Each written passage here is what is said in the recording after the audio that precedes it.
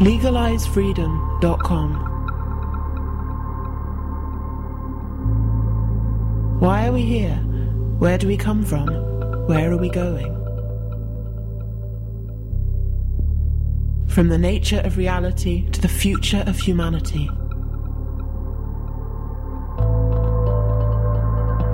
Beyond politics, poverty and war.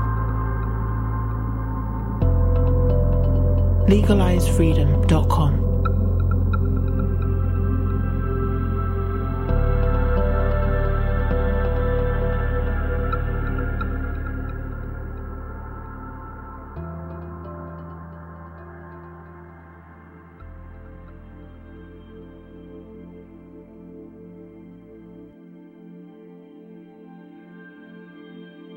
Greetings and welcome once again to LegalizeFreedom.com. I'm your host Greg Moffat, and my guest today is Mitch Horowitz, who joins us to discuss his book, The Power of Sex Transmutation. For most people, sex is simply about pleasure or procreation, and sometimes a bit of both. But what if I told you that it holds the potential to transform your entire life and help you achieve your ultimate hopes, dreams, and ambitions? A man will do almost anything, go to almost any lengths, to get a woman he truly desires. Drive, determination, creativity, and ingenuity suddenly appear to be at his fingertips as he pursues his passion. Now, imagine just what might be possible were he to apply this energy and imagination to other parts of his life. Sexual desire is the most powerful urge most of us will ever experience. Over 80 years ago, positive thinking pioneer Napoleon Hill, in his seminal self-empowerment book Think and Grow Rich, set out ways to transform this desire and use it in pursuit of your goals. He called this technique sex transmutation. It was, and remains, the most intriguing, powerful, and misunderstood idea in Think and Grow Rich. Listen on and discover one of the least discussed dimensions of how your thoughts and intention help shape your reality. Hello and welcome, Mitch, and thank you so much for joining us once again on LegalizeFreedom.com. Thank you, man. Great to be here. Now, Mitch, today we're going to be talking about a little book that you issued recently. It's entitled The Power of Sex Transmutation, How to Use the Most Radical Idea from Think and Grow Rich. Now, in my recorded introduction, I've said a little bit about who Napoleon Hill was, what Think and Grow Rich is. So I've set that out for listeners who are unfamiliar, but perhaps just in your own words, you could say a little bit about how this came about, because I think I might be paraphrasing you here, but you said that this chapter in Napoleon's book was the most controversial and misunderstood. You delivered a talk on this, and you've obviously decided it's important enough to condense into this little book. So just in your own words, say how this came about and why you think this particular chapter is so significant. Sure. I was always very intrigued with the chapter on sex transmutation, and I found that of all the concepts in the book, and the book has been out since 1937, it is the least discussed, the least understood, and in fact, a hero of mine, Earl Nightingale, a radio broadcaster and motivational writer, produced a condensation of Hill's book in 1960, and he omitted the chapter entirely.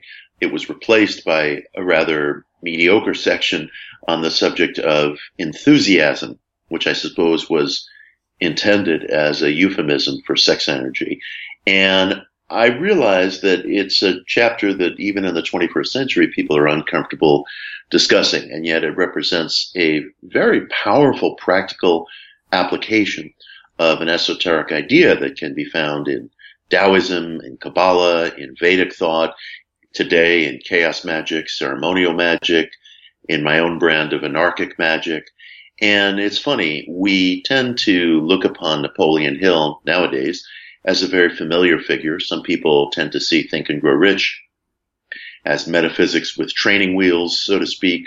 And yet I've also had people who practice chaos magic and other forms of sex magic come to me and say, Hill's chapter on sex transmutation, on using sexual energy as a springboard for actualization, for creativity, for causation, is one of the best, most practical things that's ever been written on the topic. And I decided it was time that our culture had a clearer, more practical, applicable exploration of the material in that chapter, because it's quite extraordinary. So that's why I wrote this short book on sex transmutation.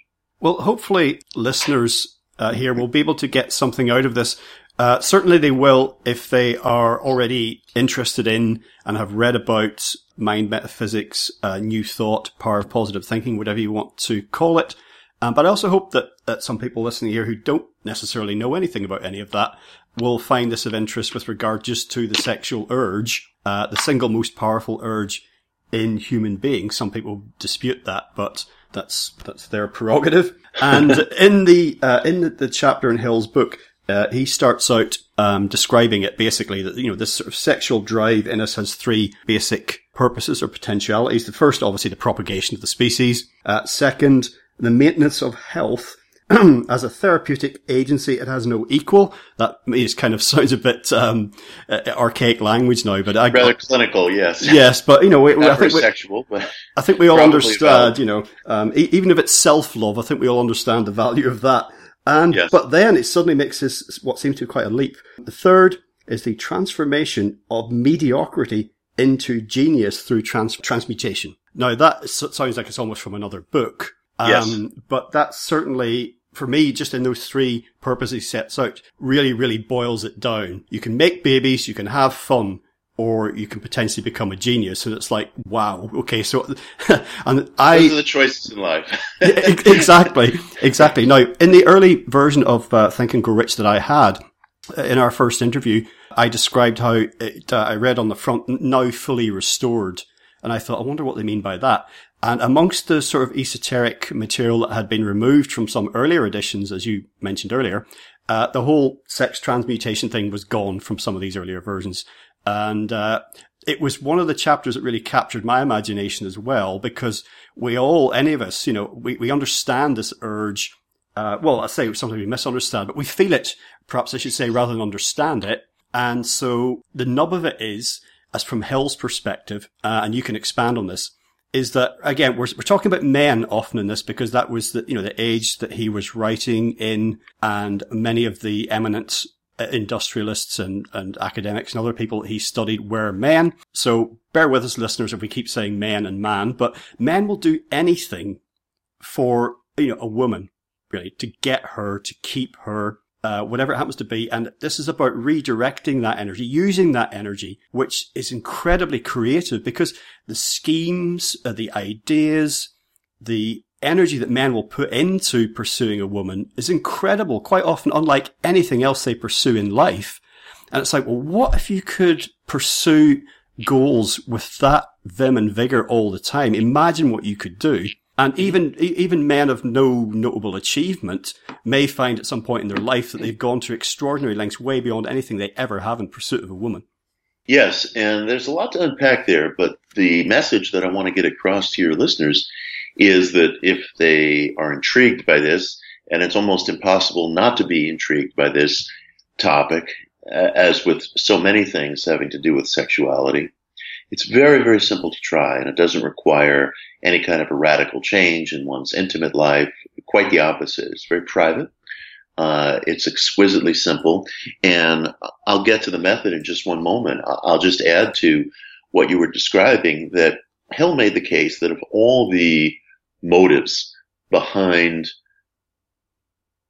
human life, of all the urges, imperatives and urgencies that we feel and that we experience in life, of which there are many, he felt that the chief motive driving the human being is sexuality, is the search for sexual satisfaction, sexual procreation, physical pleasure, a sense of partnership, intimacy. And as you were alluding, individuals will do almost anything to those ends. Now, he felt there were lots of other motives in life: love, money, the wish to be appreciated, the wish for fame, power, all kinds of resources and so on, creative expressions. But he felt that if you really survey the human situation, both historically and in terms of the behavior of yourself and individuals that you might encounter on the walk of life, you'll almost always find that sexuality, whether acknowledged or not, is the most powerful, most intense motive that people experience in life. And in fact, they will risk their entire careers. They will risk their well-being. They will risk the well-being of others to satisfy this urge. It's difficult to argue with that. I often find that people ponder why in the 21st century we encounter story after story after story of these titans of media, of industry, of politics, who seem to throw away their entire reputations, careers, ensure that their obituaries are going to reflect that they were associated with sexual scandal or sexual abuse. And Hill's answer in 1937 was simply that it is the greatest motivating factor that we experience in life. It's overwhelmingly powerful. I agree with that statement. I think he was a very shrewd observer of human nature, and I think it explains a lot about the human species and our behavior. If one accepts that statement, or if one doesn't, but says, look, I acknowledge it's obviously a very intense force in the individual, then it opens us to the question of what sexual energy is. And this gets us closer to the practical method. Simply put, Hill maintains that sexual energy is the creative urge of life itself, seeking expression. It's that simple. And it can be found through propagation of the species. It can be found through physical pleasure. But Hill believed that the sexual urge is actually behind every creative act that we undertake. Again, it's the creative principle of life itself, seeking expression, seeking actualization. And we mistakenly limit our sense of sexuality to either the question of procreation or physical pleasure.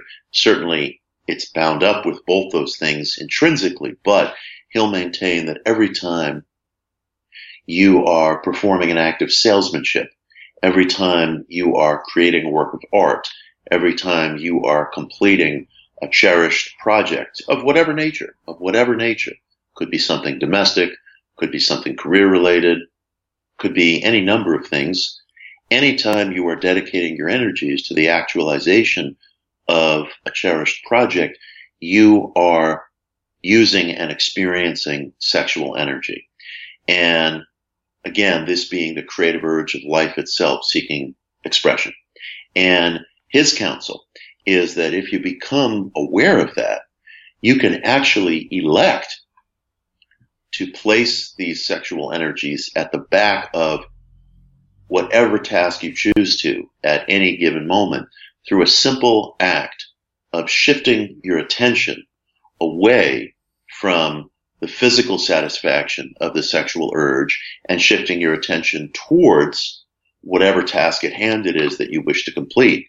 Hence, when the individual experiences sexual desire, he or she, through a mental act, you can call it an act of mental transmutation, you can call it an act of mental alchemy, but through a mental act, just by shifting your attention away from the satisfaction of that desire and in the direction of the accomplishment of whatever task you have behind you, you place enormous creative energies at the back of what you're doing. You will heighten your insight, your mental acuity, your physical energy, your enthusiasm, the intellectual quality of what you're doing.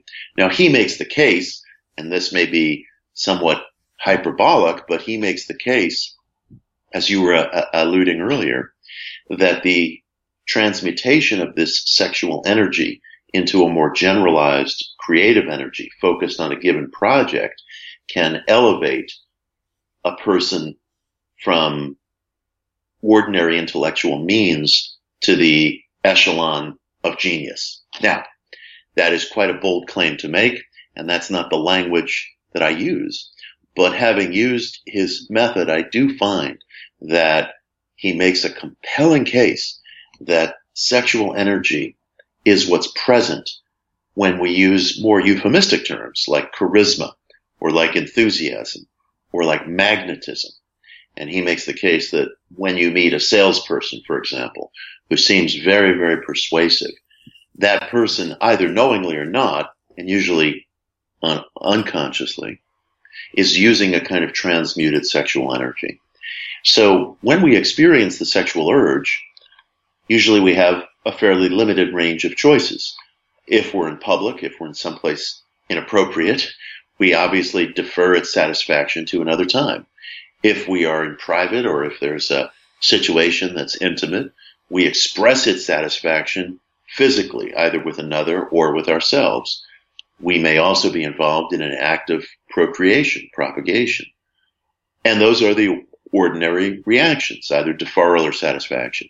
What he's saying is there's a third option, and that is that through shifting your thoughts away from physical satisfaction and towards a cherished project, again, it could be an examination, a job interview, a work of art, an act of commerce, whatever it may be. It's up to the individual. You place enormous energies at the back of your efforts. You heighten your abilities, your insights, your enthusiasm, your intelligence, and he calls it sex transmutation. Today, we might call it sex magic. It's just a simple difference in vocabulary. Others might call it an act of sexual alchemy or mental alchemy. But the thing I want to point out is that it doesn't require abstinence. It doesn't require any change, really, to your sexual life. It allows you at moments that you, the individual, choose, without telling anybody, in a completely private way, to mentally elect, to redirect attention away from sexual satisfaction, sexual pleasure, and towards the use of that sexual urge, energy, imperative to successfully complete a chosen task. And it's a wonderful, wonderful, magical, experimental method for the individual to try. And it can be tried so simply. It's almost too simple not to try, in my outlook. Well, I think we all know people about whom other people have said, oh, well, if he or she spent as much time or put as much effort into doing X as they did to doing Y, they'd be better off, for someone who's, I don't know, their career's going nowhere, but they just, all they want to do is go and, surf or something, and they're just like really good at surfing, So it's about sort of where you direct your energies and whether that's getting where where you want to go. Maybe they want to become a pro surfer, but maybe they clearly have that drive and that energy within them, but it's just a question of where it's being directed. As far as active creation and procreation goes, I mean, you can see, I think, that energy it just in creation itself, in the universe, it just happens to look like in plants and animals on Earth. It just happens to look like varieties of sex act or, fertilization or whatever. But you look at the chemical reactions in the stars, and you can start to get fanciful and poetic about communion, and birth and death and life and create, new life being created. So I think you fundamentally do see that everywhere. It's what it's about at roots, is about creation. And and I think for anyone who understands the difference between making love and having sex, you can begin to sense that extra layer of energy, which just elevates something to the stars, really. The sex act outside of just procreation and just pleasure. When you bring that other level, to use the word love, you bring that into it, then you can see how it becomes something, it does become transformed. And then you begin to see the potential for what you're talking about. This can be used for something else. It isn't just an orgasm and then you go to sleep, or it isn't just making a baby. These things are relatively mundane, over very quickly, as it were. Yes. So I think if you thinking about universal energy and thinking about bringing love into it, then that's when these other levels start to, reveal themselves. Yes, it's very interesting because, as you were pointing out, you see this procreative imperative everywhere throughout our biological life, throughout the physical order, throughout the cosmos. Even single-cell organisms split and divide into two, thus propagating self. And we see this in plants, animals, humans, etc. Everything bends toward self-propagation.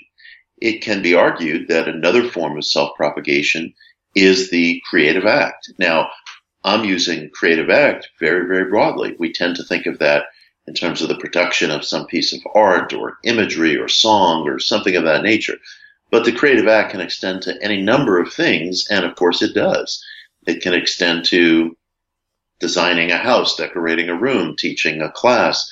Look, the simple fact is it can extend to preparing a memo while you're at work. You're trying to persuade people of other things. You're trying to get across a certain policy, or you're trying to demonstrate your mastery of a subject that you're required to have some facility with. And everything that we do, in a certain sense, is an act of propagation. We want to be appreciated. We want to be recognized. We want to be remunerated. And we are part of a generative life principle. And this is true not only of human life, but of all life. It perpetuates itself. So his contention is that sexuality, when it's geared toward propagation, is the most evident, most obvious way that we human beings participate in that. But we're doing it all the time. We're doing it all the time. And this thing that we call sexual desire, while we see it very, very narrowly, is the life principle itself, seeking expression, seeking actualization. And we're using this life principle constantly without knowing it. So he maintains that every time somebody is engaged in an act of persuasion or debate or whatever it is they're doing with their lives at a given moment, this act of self-establishment is at work, and the energies, the drive, the urgency behind it is what we call sexuality. If you can channel it consciously, you can pick your shots, so to speak. And he maintains that the sexual urge, when directed towards something consciously, will just enormously increase your abilities, your faculty, your intellectual power. I've personally found that to be true. And the steps towards harnessing this sexual energy are so simple. They're just a simple mental act of redirecting your energies. And I have to give great credit to Napoleon Hill, because when he was writing about this in 1937, you can only imagine how alien all this must have sounded, how truly esoteric all this must have sounded. And he was writing for a very mainstream audience, not people who were familiar with Aleister Crowley or P.B. Randolph or any of the other figures who helped pioneer what we today call sex magic. This was very, very dicey, edgy material.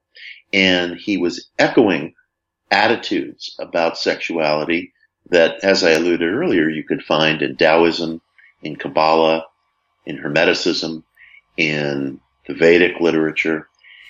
And it's something that he seems to have come to largely himself. But I'm always very intrigued when people who are separated by vast stretches of time, geography, language, outlook, culture, come to similar conclusions. I always watch for that. I feel like there's something very, very valuable in that breadcrumb trail, so to speak.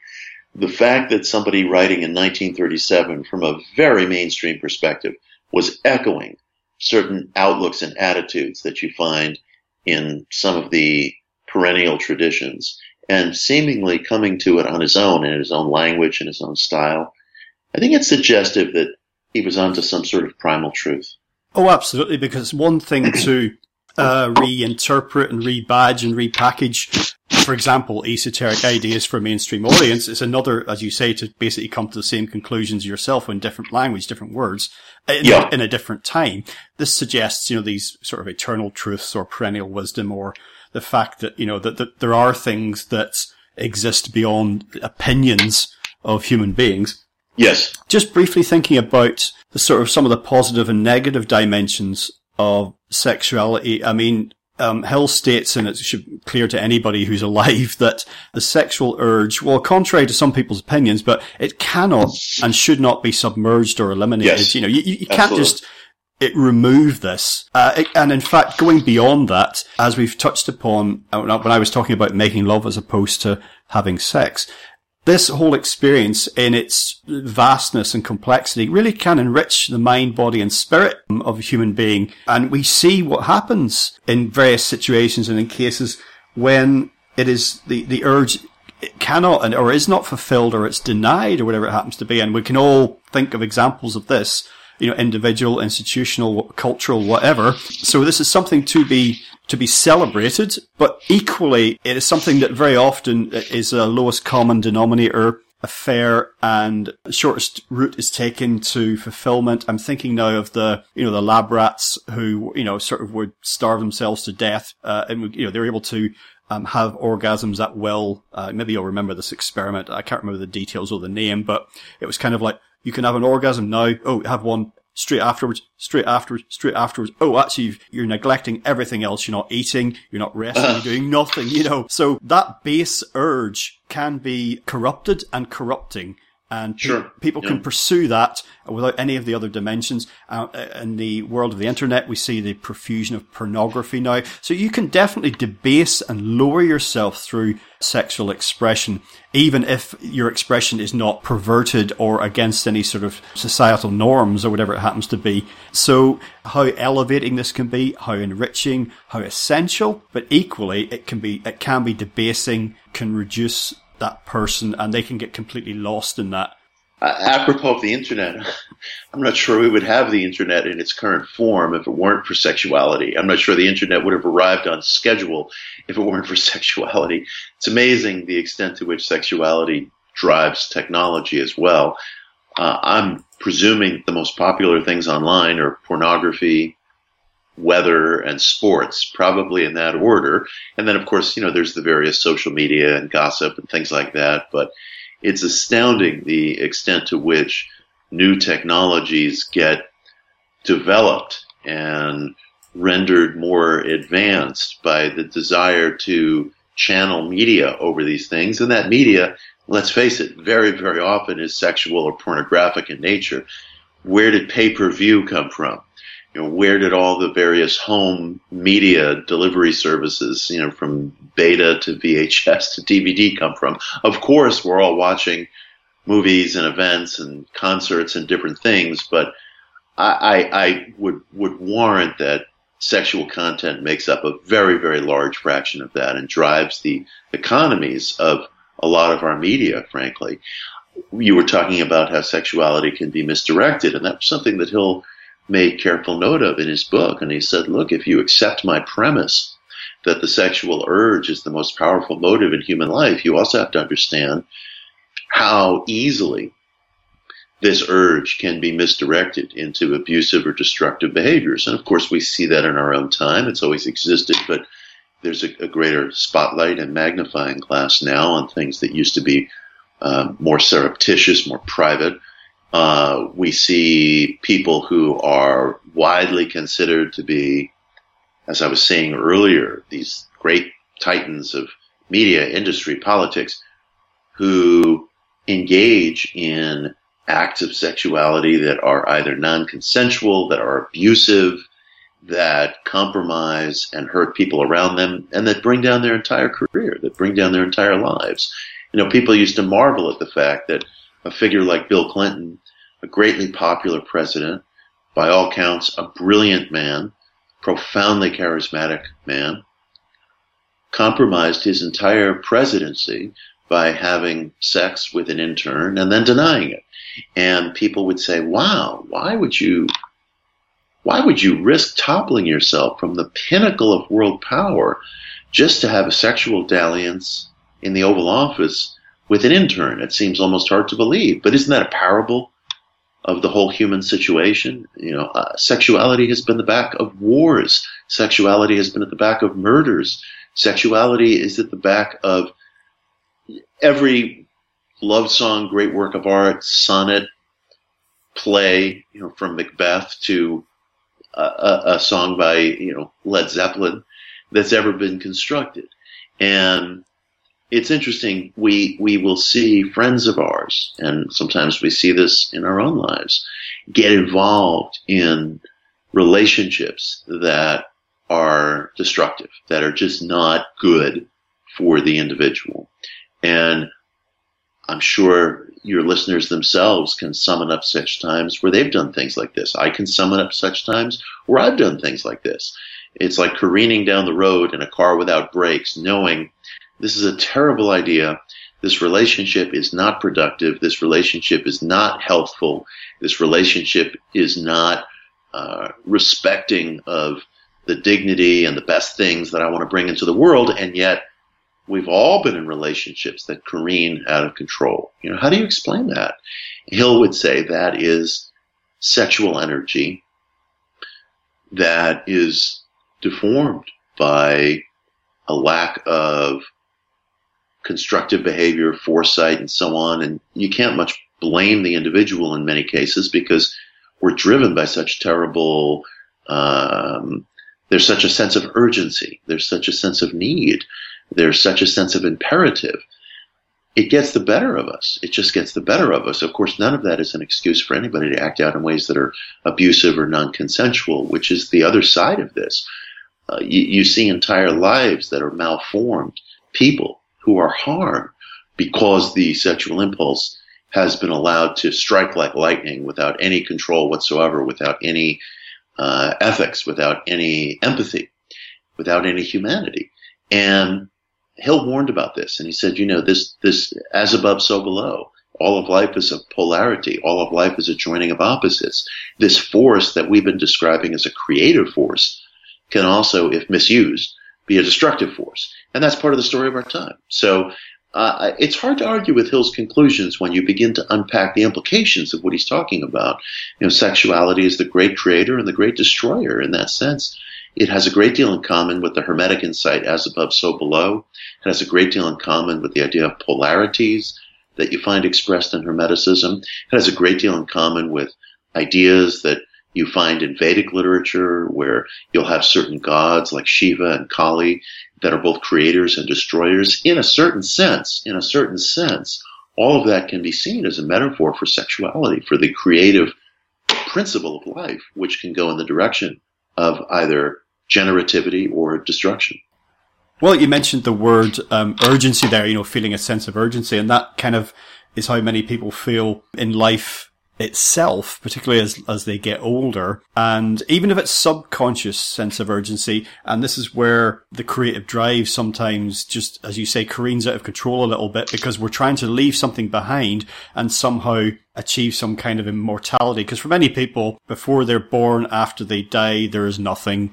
So they want to leave something of themselves. This doesn't have to be children. It can be a body of work. It can be a building. I see in someone like Donald Trump, I see all these, grotesque kind of buildings as his children, if you know what I mean. They're all over my city. They're all over New York City. And let me tell you, they age terribly. The building materials that he uses are very cheap and chintzy.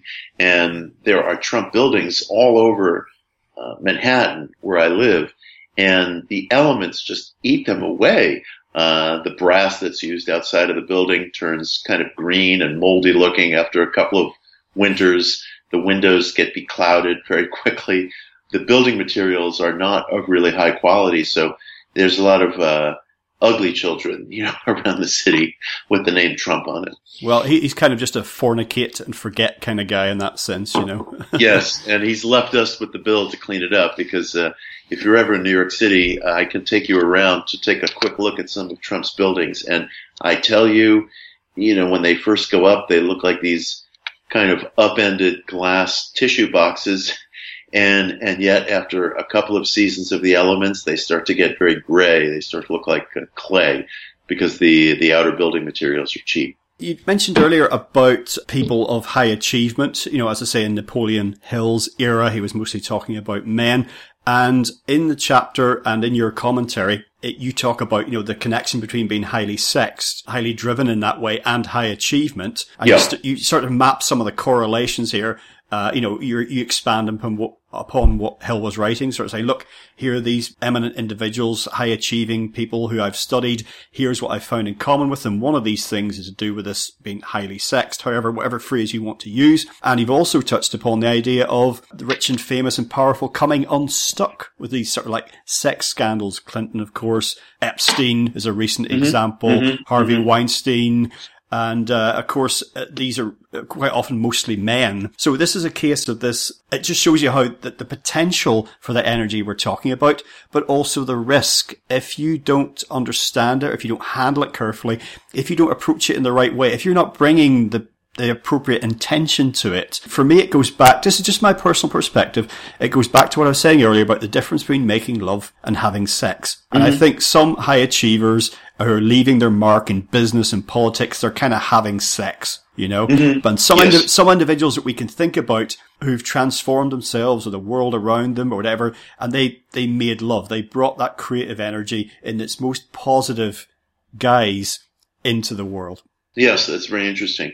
It's a question of whether you're creating something that, first of all, has a certain reciprocity, whether you're creating something that forms some sort of circuitry that benefits other people around you.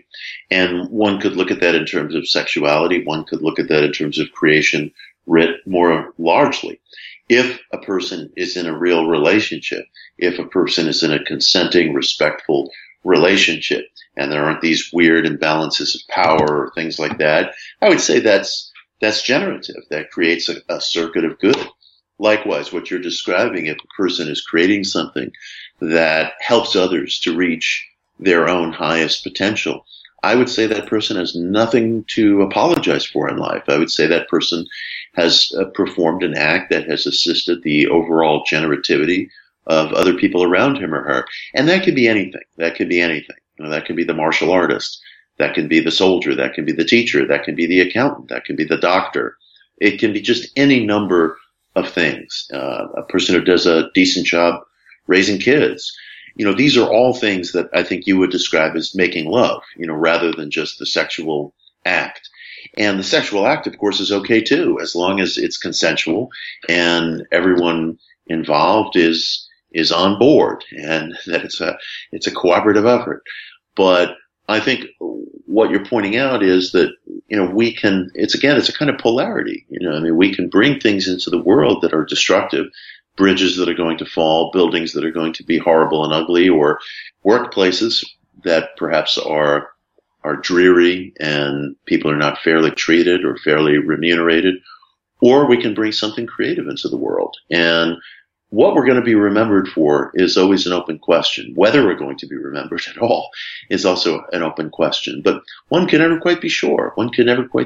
So it stands to reason that it's worthwhile going through life with a very careful sense of reciprocity, because you have no idea what it is that you do, or what nature of act that will outlive you. And I think there's probably people who have passed on who would be very surprised to realize what it is they've been remembered for, or that they've been remembered at all, or that they haven't been remembered for that fact. You know, I was shooting a television show a couple of weeks ago in the home of a very, very famous New York family.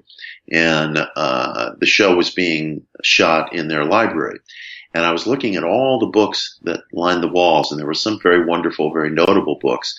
And yet there were a great many books that I recall from when I was young in the 70s, 80s, that loomed very largely over the culture, but are simply not read today. You know, I was asking myself just the other day, you and some of your listeners will remember the conservative political commentator William F. Buckley. He was also another very, very charismatic figure. When he spoke, it sounded like the angels were singing, regardless of whether one liked what he was saying or not. He loomed very, very largely over the culture, at least here in the United States. And it dawned on me, are any of his books being read at all today? Is anybody anywhere reading William F. Buckley? He was a personality of such prominence as I was growing up. And the man was almost preternaturally prolific, would turn out book after book, column after column, article after article. I couldn't tell you that a single one of his books is being read today in any but the most isolated quarters. It's strange. Sometimes very famous people will not in any way leave anything for posterity. Whereas a figure named H.P. Lovecraft, you know, who died being thought of as this misanthrope who wrote for pulp magazines that was, you know, printed on paper as suggested by the name, that was the cheapest form of paper and that would break down very quickly. The man's being read everywhere today. You can't walk into a single bookstore. You can't walk into a single well-stocked library without finding a wide selection of Lovecraft books. These, of course, are extreme examples, but we just don't know what twists and turns life is going to take and whether our works are going to prove creative, destructive, or forgettable. I feel very much the same way about Colin Wilson. Yes. The English author who, although I don't think he'll ever be forgotten, certainly I wonder about people a lot younger than me, half my age and younger, who are just like, who, what? And this is someone that I always felt from when I discovered his work that was writing, could have been writing just for me, which is like really special. He had that gift. Colin could make you feel that way, that you were involved in an intimate conversation. Now, he wrote a book towards the end of his life, not widely known, called Superconsciousness. I read that book one weekend a few years ago, and I can't tell you how greatly it aroused me, how it filled me with joy and enthusiasm, because superconsciousness was Wilson's intellectual defense of optimism. And I thought it was just remarkable because he pointed out how our culture, Western culture in the late 20th century, actually throughout much of the 20th century, kind of gave itself over to this point of view that was promulgated by figures like Bertolt Brecht or Samuel Beckett, that life at its foundation was grim, was a struggle, was suffused with ugliness, darkness, betrayal, difficulty. And Wilson made the case, well, certainly we see some of that in life. There's no contesting that. But do we know? Do we know that that is actually the foundation of life? If that were the case, would any of us experience this intense drive to go on living, to find our way within life? And he said, how do we know that the actual basic foundation of life is not the opposite of all those things? Joy and love and creativity and possibility and generativity. Again, we're not saying that all of those grimmer traits are not present. Of course they're present. They're abundantly present. Who could argue with that? But to say that that's the actual granite bedrock truth of the human situation is an unexamined idea, an untested supposition, philosophically. And he decided in Superconsciousness to put that to the test, and he made the case that in the human experience, you actually find the presence of an abundance of traits that are quite the opposite of those things, and that, rather than the grimmer foundation of life depicted by some of the existential artists, could be the truth of life. So Superconsciousness is an intellectual defense of optimism, and I just found it a very brave book, very radical book, not a well-known book by Wilson. If people pick their favorite Wilson book, very few people will name that one. And yet I have my eye on this book because it inspired me. And if it touched me, I can't imagine that I'm exceptional. I can't imagine that other readers haven't had similar experiences. So who knows? Who knows? I just raised the question that my hope, of course, is that Wilson will be remembered. Maybe it'll be that book or some of his so-called lesser-known books that'll wind up being the most enduring. We really don't know.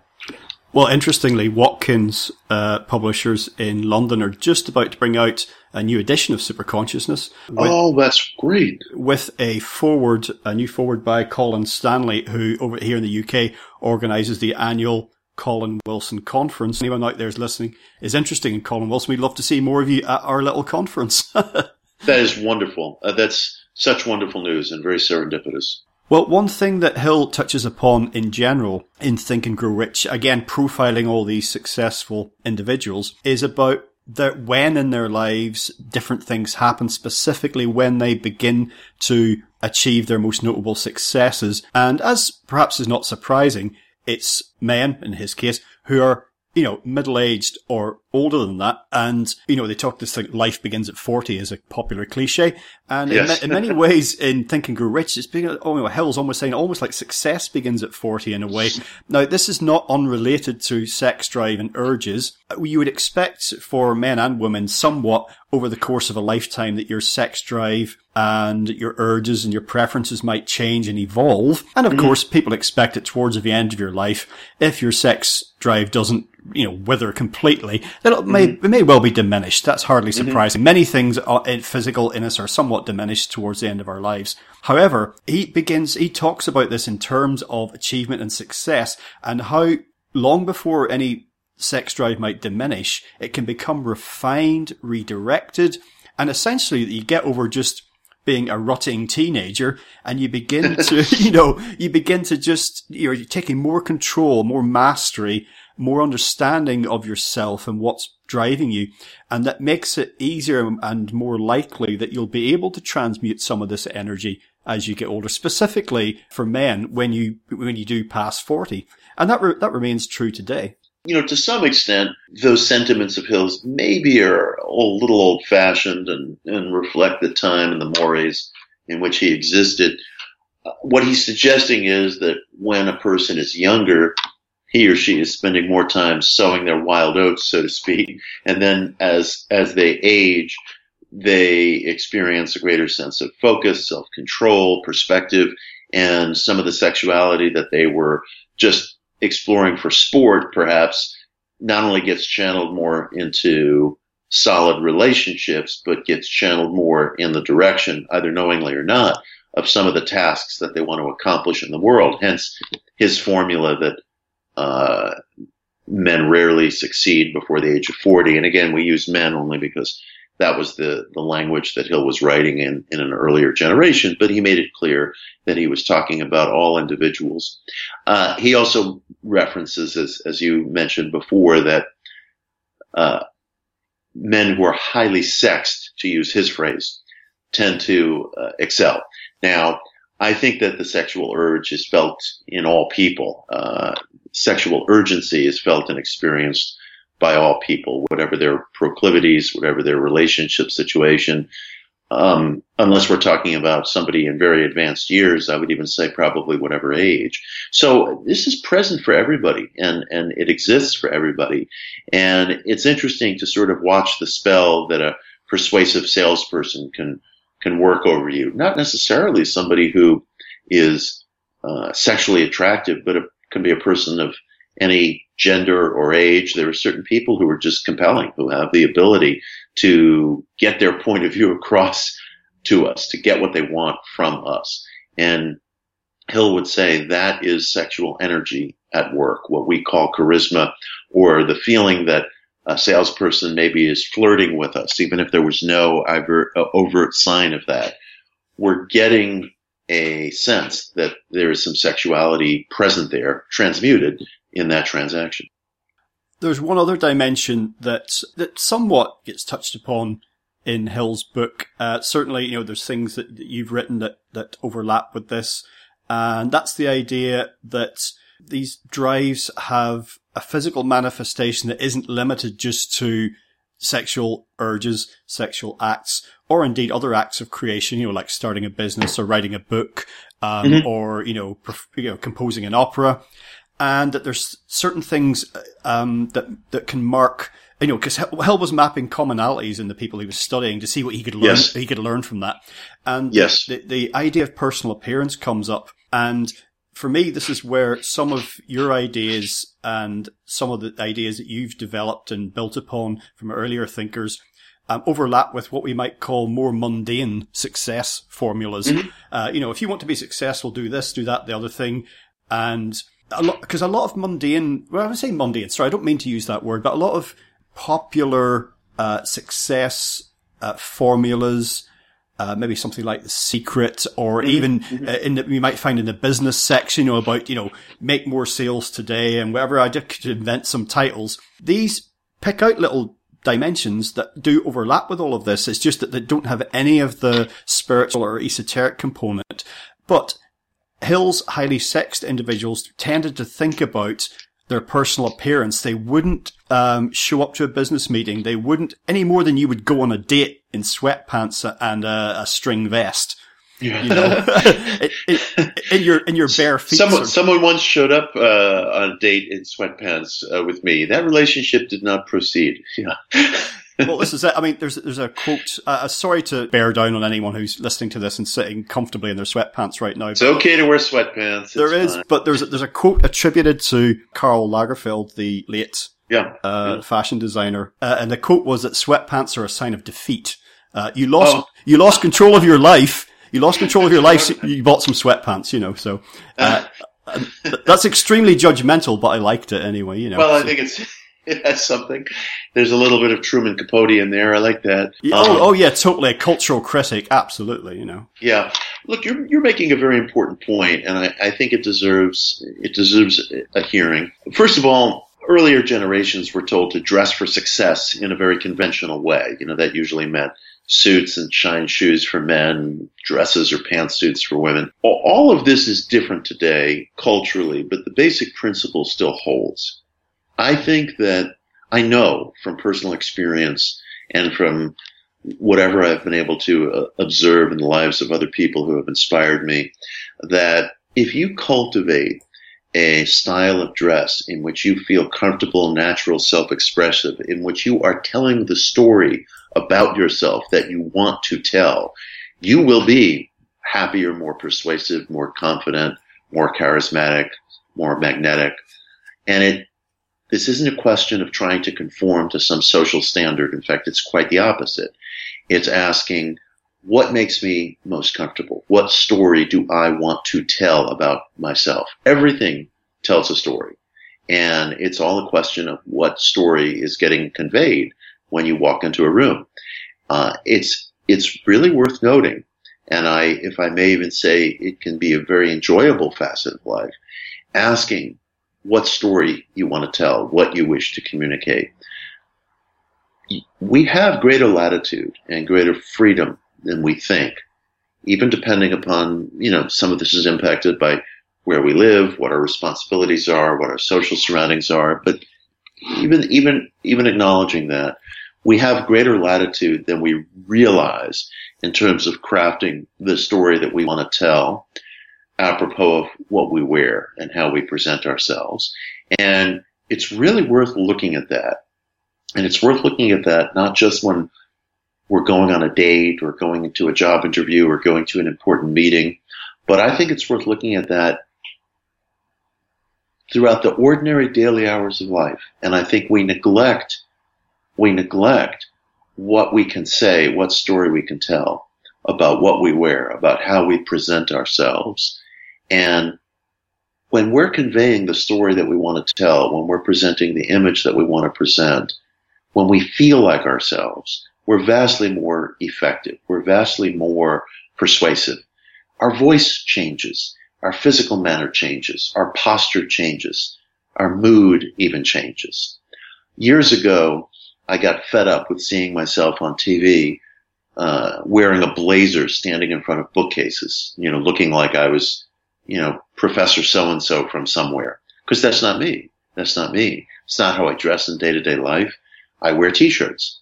And I started wearing T-shirts on camera, not because I was trying to make some bold statement, but just because I was wanting to feel comfortable, wanting to feel at ease, wanting to feel natural, wanting to appear in front of the camera the way I do in day-to-day life.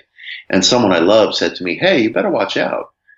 If you're wearing T-shirts on some of these television shows, you're going to look kind of amateurish. You might find that invitations are going to dry up. And I said to her, you know what? I dig your concern, but I feel just the opposite is true. And so it happened that invitations increased, and I felt more and more comfortable wearing a T-shirt, wearing a leather jacket, wearing jeans, wearing boots. Not because I was trying to make any big point to anybody, but because I was doing the same thing on camera that I do in day-to-day life, and it made me feel much more comfortable, much more like myself, and more able to connect with the viewer because I was presenting myself in a more natural way, not with some kind of a front. We don't have to obey the rules. We don't have to obey the rules. And I really want to leave everybody with that impression, because while obviously you don't want to convey disrespect to other people, you don't want to show up at a funeral wearing a pair of flip-flops, but, the rules don't have the hold on us that we think they do. And I would ask every individual listening, what makes you most comfortable? What makes you feel most self-expressive? And is there anything stopping you from being that person all the time? Yeah, because I've seen loads of guys in all sorts of formal situations stuffed into a suit. They're not comfortable in it. It's not The them. worst. And Yeah. they look bad. Yeah. You know? So it's about, whatever you're doing, it's about doing it consciously. As you say, your self-expression, because that, people see that it works. I see you in your promo photos and some of your videos. You got your hardcore punk t-shirt on. You got your leather jacket, you know, and wearing it right now, and I'm just in my living room. And that's you, and that works. And people are not taking you less seriously because of that. On the contrary, because you're comfortable and you're doing all those things you describe. You're coming across well because you feel good about yourself. You feel yourself. So that's very important. And I want to give a shout out to, because I'm a fan of thinking about whether you're thinking about what you're eating, thinking about who you're comporting with, thinking about what you're doing every minute of the day. And one of my favorite YouTube channels is Real Men, Real Style. Antonio there, I think, does a great job. And he's all about the power of the suit, but he is also emphasizing, again, that it has to be you. And if you're not a suit and tie guy, then don't do that. People can tell. Dress for success, yes, but it's not a uniform. There's no dictating what that is. And I would say that all of that kind of reminds us on the journey that we've been since Napoleon Hill's day in terms of, like, you know, as you say, social mores, fashions, how things are done, and transferring that across to what we've been talking about, you know, sexuality, the sexual urge, sexual energy, is become aware of these drives and urges and how that affects your action. And maybe that's a point to close on, because all of this is maybe the ultimate link between the mind of man and what Hill refers to as infinite intelligence, you know, that transcendent dimension, whatever it is. So just any decision, whatever it is you take, think about it, do it consciously, whatever it happens to be, you know. Yes, I celebrate that. I'm working on a new book called Secrets of Self-Mastery, which comes out in the month of January. And I try to highlight some of these choices in that book that we're talking about. It very often, what we might call a feeling of self-possession arises from making choices, not being always just sort of dragged with the flow. And look, I try to be realistic about this. Sometimes we're not able to make a choice. We have a physical urge. We want to eat something or put something in our bodies that's not necessarily healthy. And it's an illusion to imagine that I'm always operating from a place of choice. I am not. I am pulled along by automatisms the way that everybody else is. But there is a margin there. There is a margin. And there are ways that we can make choices and examine things at certain select moments, just as there are select moments where we can elect to redirect the sexual urge from its ordinary expression, nothing wrong with that, to the completion of a project. We can select not to show up for a social event or a work event or even just for everyday life wearing something that we feel conforms to some invisible set of rules but makes us feel squirmy and uncomfortable. We can elect, and I emphasize this all the time, not to engage in gossip, not to engage in tale-bearing, not to make smart-ass comments over the internet. I always tell people that the internet online culture provides us with limitless opportunities to be a smart-ass. Don't take them. Don't take them. It might be the best decision you ever make in your life. Okay, today, Mitch, we've been discussing topics in your recent little book, The Power of Sex Transmutation, how to use the most radical idea from Think and Grow Rich. That, of course, is Napoleon Hill's book. That's got his chapter included in it, and also your commentary, which is taken from your presentation. People can obviously get a copy of Think and Grow Rich. If there's any other resources particularly relevant to what we've talking about, you might like to fire them out there, but also just, of course, tell people about your website, anything else you want to share. Sure. My website is my name, MitchHorowitz.com. I'm on Twitter at Mitch Horowitz, Instagram at Mitch Horowitz23. You can find The Power of Sex Transmutation anywhere where you buy books, including a struggling little startup called Amazon. It's available on digital, audio, paperback. And my latest book, which is coming out in the month of January, is called Secrets of Self-Mastery. And I expand further in that book on some of the themes that we were talking about. And that can be pre-ordered as well. Splendid. Well, once again, Mitch, thank you so much for joining us today on LegalizeFreedom.com. A pleasure. Thank you, man.